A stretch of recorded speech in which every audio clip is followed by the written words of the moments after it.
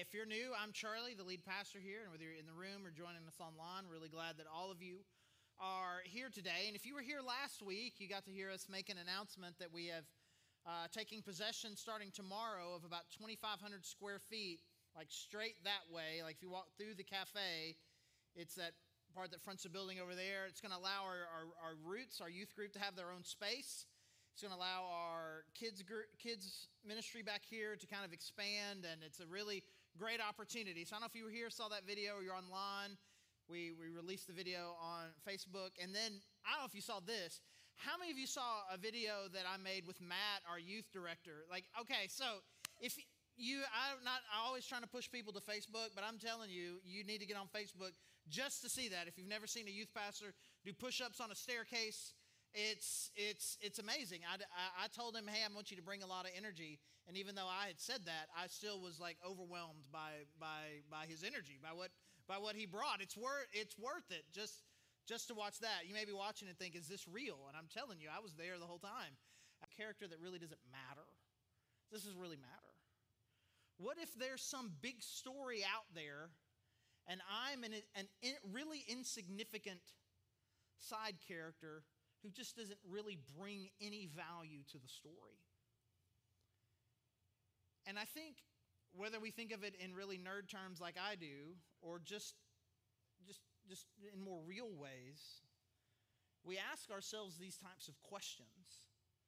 Do I matter? What is the story of this universe? What is going on here? What is happening? And does the role that I play, does it have great significance? And so we're going to spend the next 4 weeks in the book of Ruth, and we're going to look at a person who really wasn't that significant. There really wasn't anything about her life, kind of the role that she played that made her of any great consequence. And yet, for her being, the decisions that she made and the small, relatively insignificant things that she did, she actually ended up playing a very significant role, not only in her world with her family, but ultimately in God's big picture story.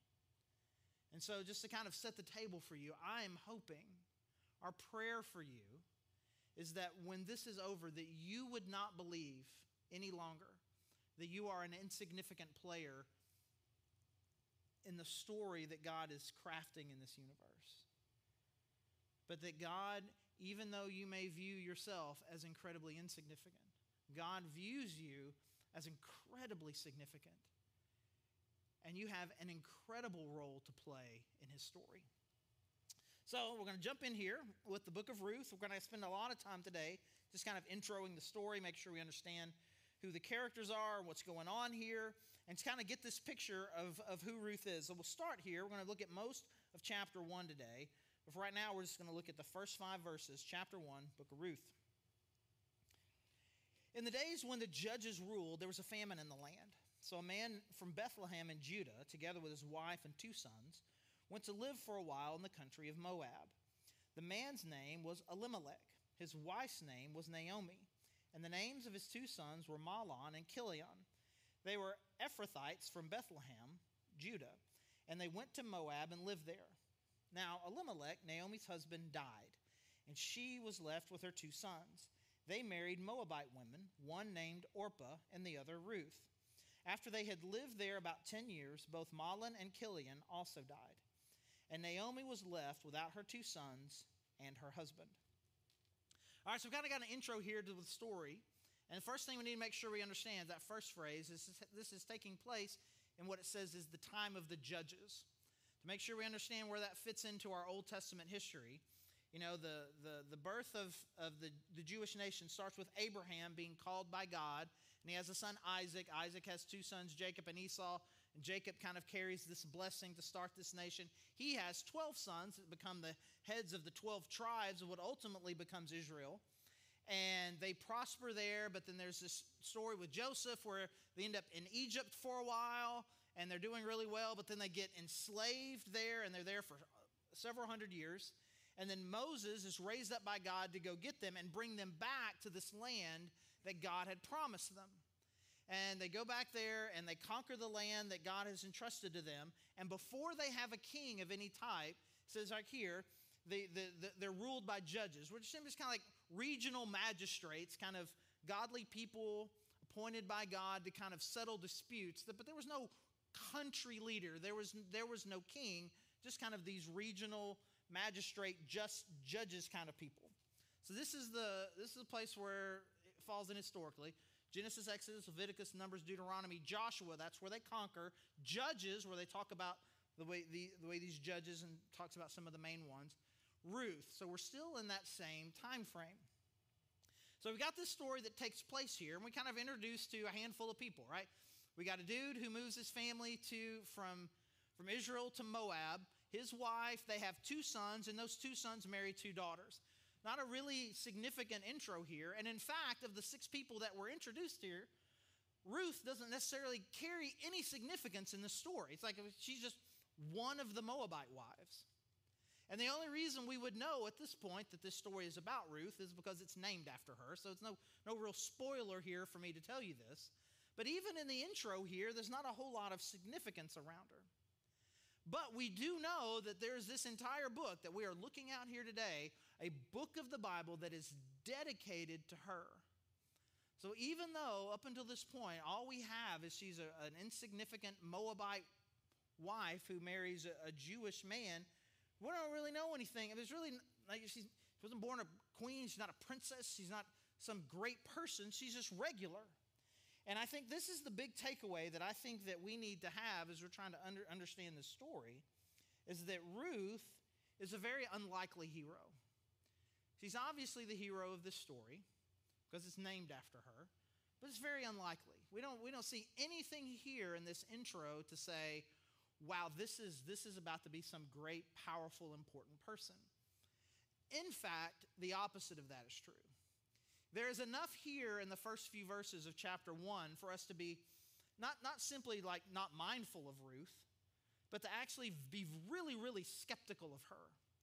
And so we don't feel these same sorts of things, but if we try to put ourselves in the minds and the hearts of the original people who would have known this story, people maybe who lived during this time, or the people who lived in the times of the kings, looking back on it now, seeing the significance of this story, would have had a lot of red flags in these first few verses. And the first one, and again, what we're going to do here is I'm going to express the biases of the people who would be reading this story for the first time around this time. I'm going to express their biases to you. I assure you, these are not my biases. I'm just trying to put you in the real mindset of this story, and we can really understand it the way it was meant to be understood. And so first of all, we seem to take note of the fact she's a woman. And a woman was not of great significance, at least historically. Like all Genesis through Deuteronomy, there's lots of genealogies talking about who this person is always. And this dude had a son. And then that dude had a son, and then that dude had a son, and it's dudes and sons all the way down. It's always just dudes and sons. Like somebody got a mama, doesn't everybody have a mama? Forget it. Doesn't matter. Mama doesn't matter. What matters is you tracing your lineage from father to father to father like that. And so women have not played a significant role, or at least are not thought of to have a significant role as far as like being really important. But it's not just that she's a woman, she's a Moabite. And you think, I don't even know what that means, doesn't care. But just start with this.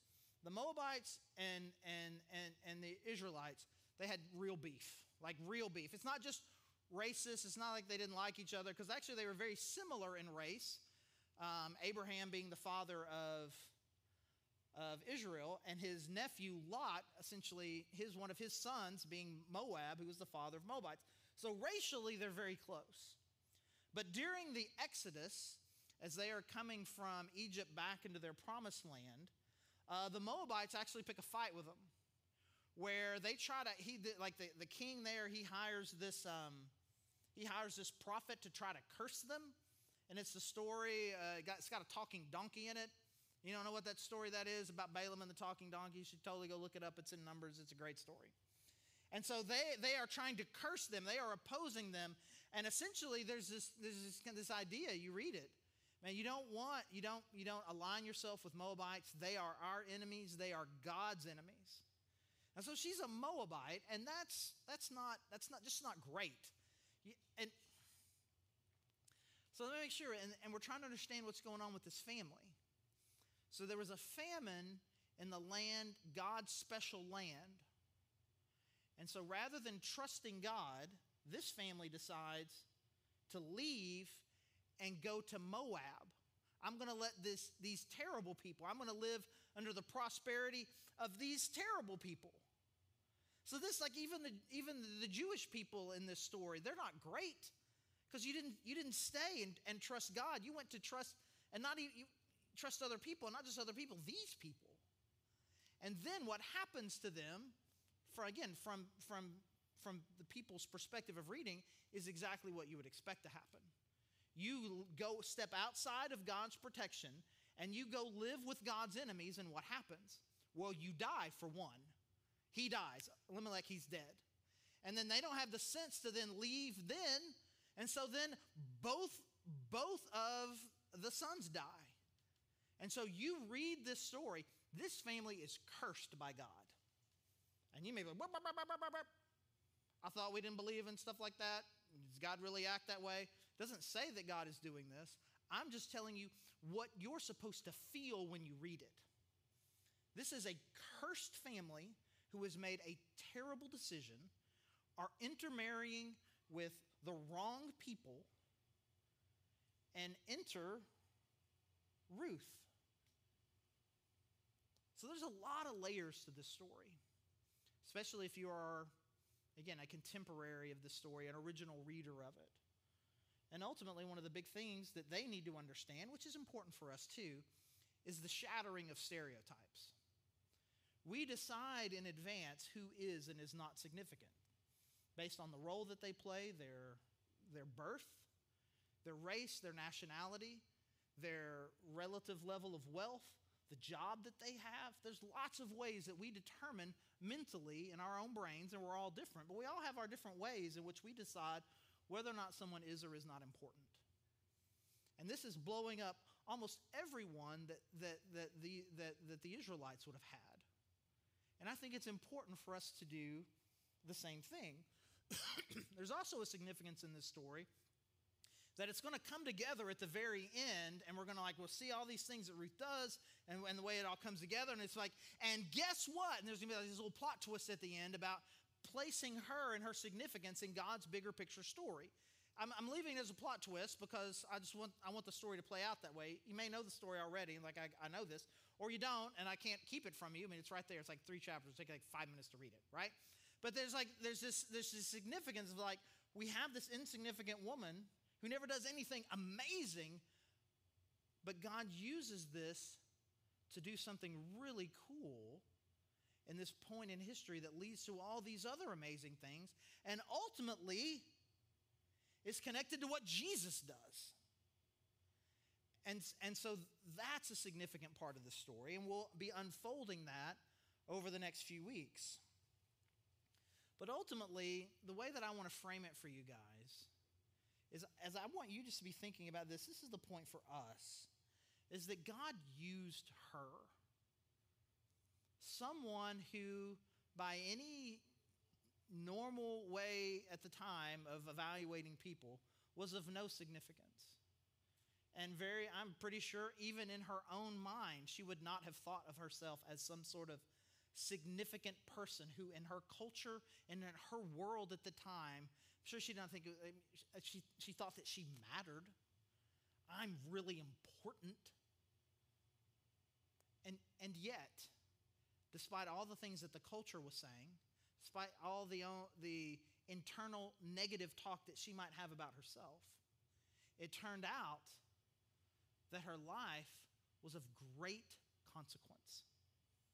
What she did and who she was changed the world in significant ways, even though by the time this story's over, we're not going to look at anything huge that she ever did. Like, if you've been here before, we always, most years, about every year, we'll go through an Old Testament character. A few years ago, went through the story of Esther. Kind of had the same startup, relatively insignificant person in an insignificant time. but God raises her up. But ultimately the thing that God called Esther to do was big. It was significant. So it was a insignificant person being called to do something significant. This is an insignificant person who's just at various times just chose to do the right thing. And nothing was in and of itself of great consequence.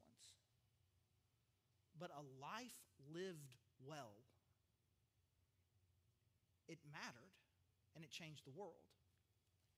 So let's just jump into the heart of the story here, verse 6, Ruth chapter 1. When Naomi heard in Moab, Naomi, that's the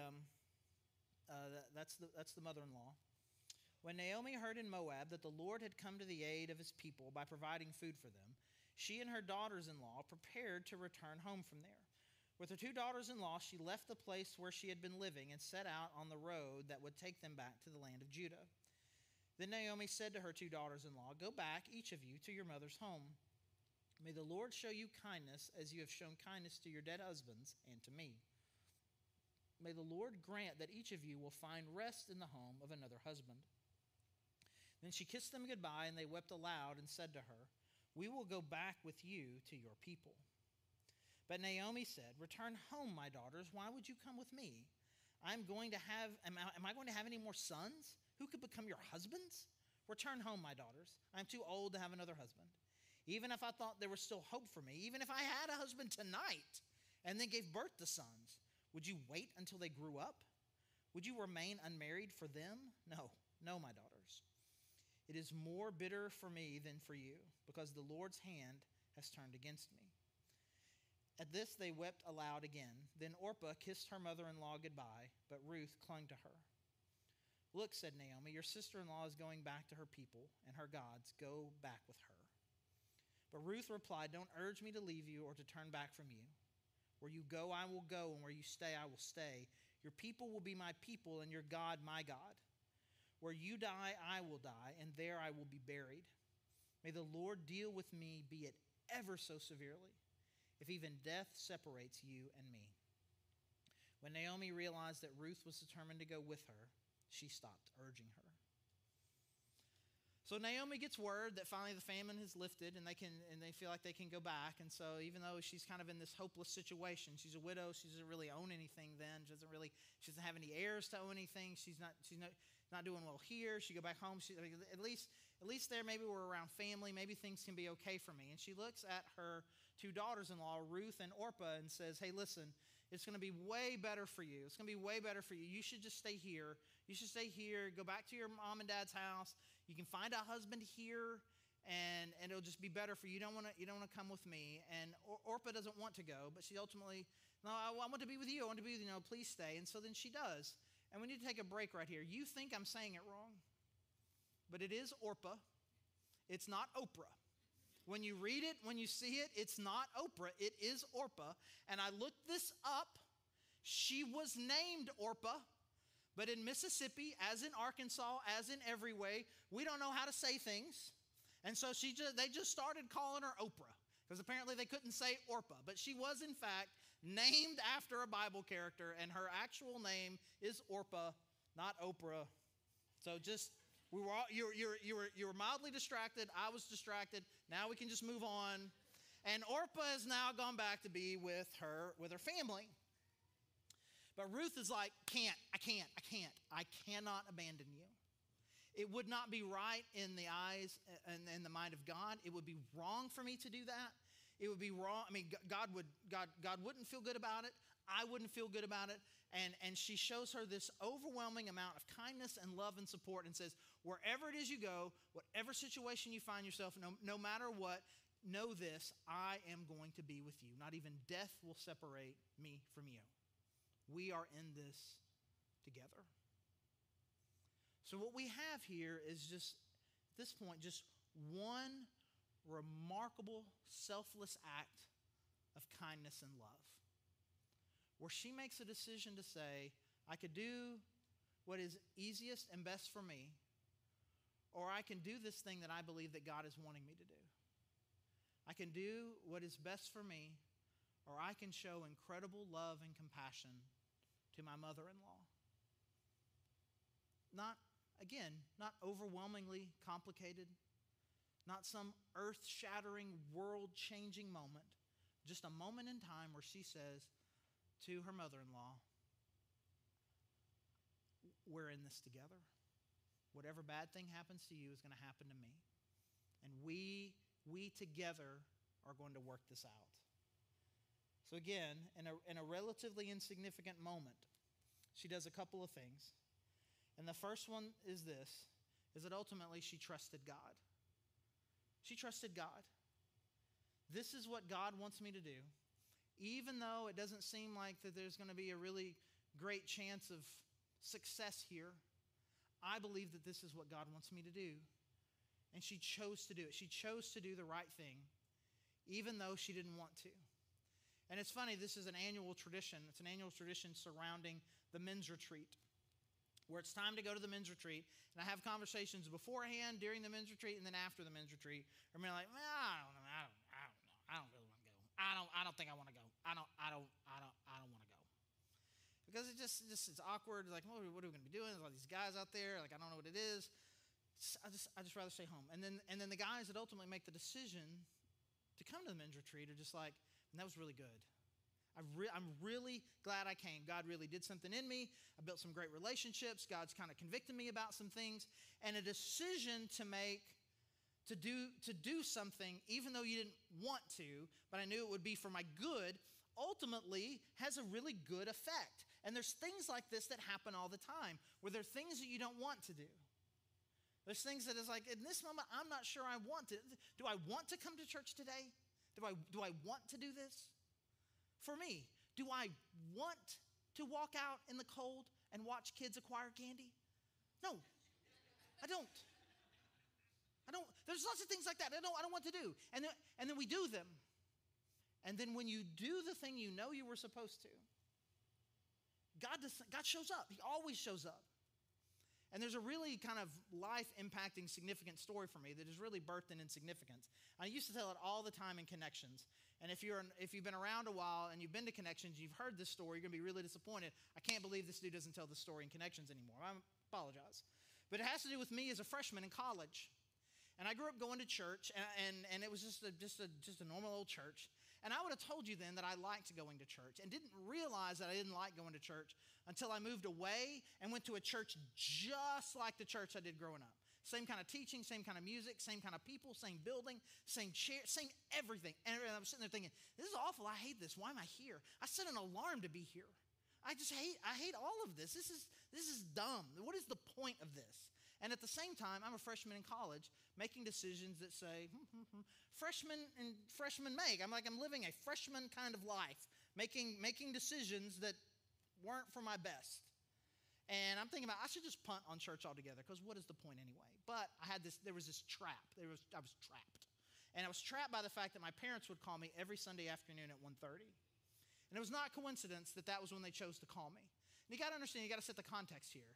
This is back when there were only hardwired phones, right? You had to set an appointment to call somebody, because otherwise they wouldn't be there. I'm sorry, I'm old. So anyway, so they would call me, and they picked this time on purpose, right? They had two questions. First question, how was your week? But that was a throwaway question. That was not the question that they wanted. The real question was the second question. What was the second question? Yeah, how was church? And so I'm trying to make a decision. Am I going to start lying to them or tell them to stop asking? And ultimately, I decided I would give church one more chance. And this is how old I am again. I had to go to I look in the yellow pages and I find a church. So we found it. Church called Fellowship Bible Church in Conway. It was very similar in name to a church that my brother was going up to here when he lived up here. I was like, I'll give this a shot. And I went there, and it was fine. The music was fine. The teaching was good. People were a little friendly. It was fine. It was fine. I think I could suffer through this in order to appease my parents. But then ultimately, this guy who's leading a Bible study with freshmen in my dorm, I meet him, and I get into this Bible study with him, and the direction of my life began to radically change from whatever this was about to be to whatever it is you would say I am now. Because on one insignificant Sunday in November of the fall of 1990, I made a decision to go to church when I didn't want to. And God ultimately did something really significant. And this is what she did. She trusted God, but then she just loved well. She loved well. She loved her mother-in-law. She loved her well. She made a decision to say, I'm just going to love her. And when we make that sort of decision, to say that I'm going to love people, I mean, something good always happens. I make a decision to say, okay, well, here's what I'm going to show compassion to someone who is hurting. I'm going to remember someone's birthday. I'm just going to send them an encouraging text. I'm going to give food to someone who needs it.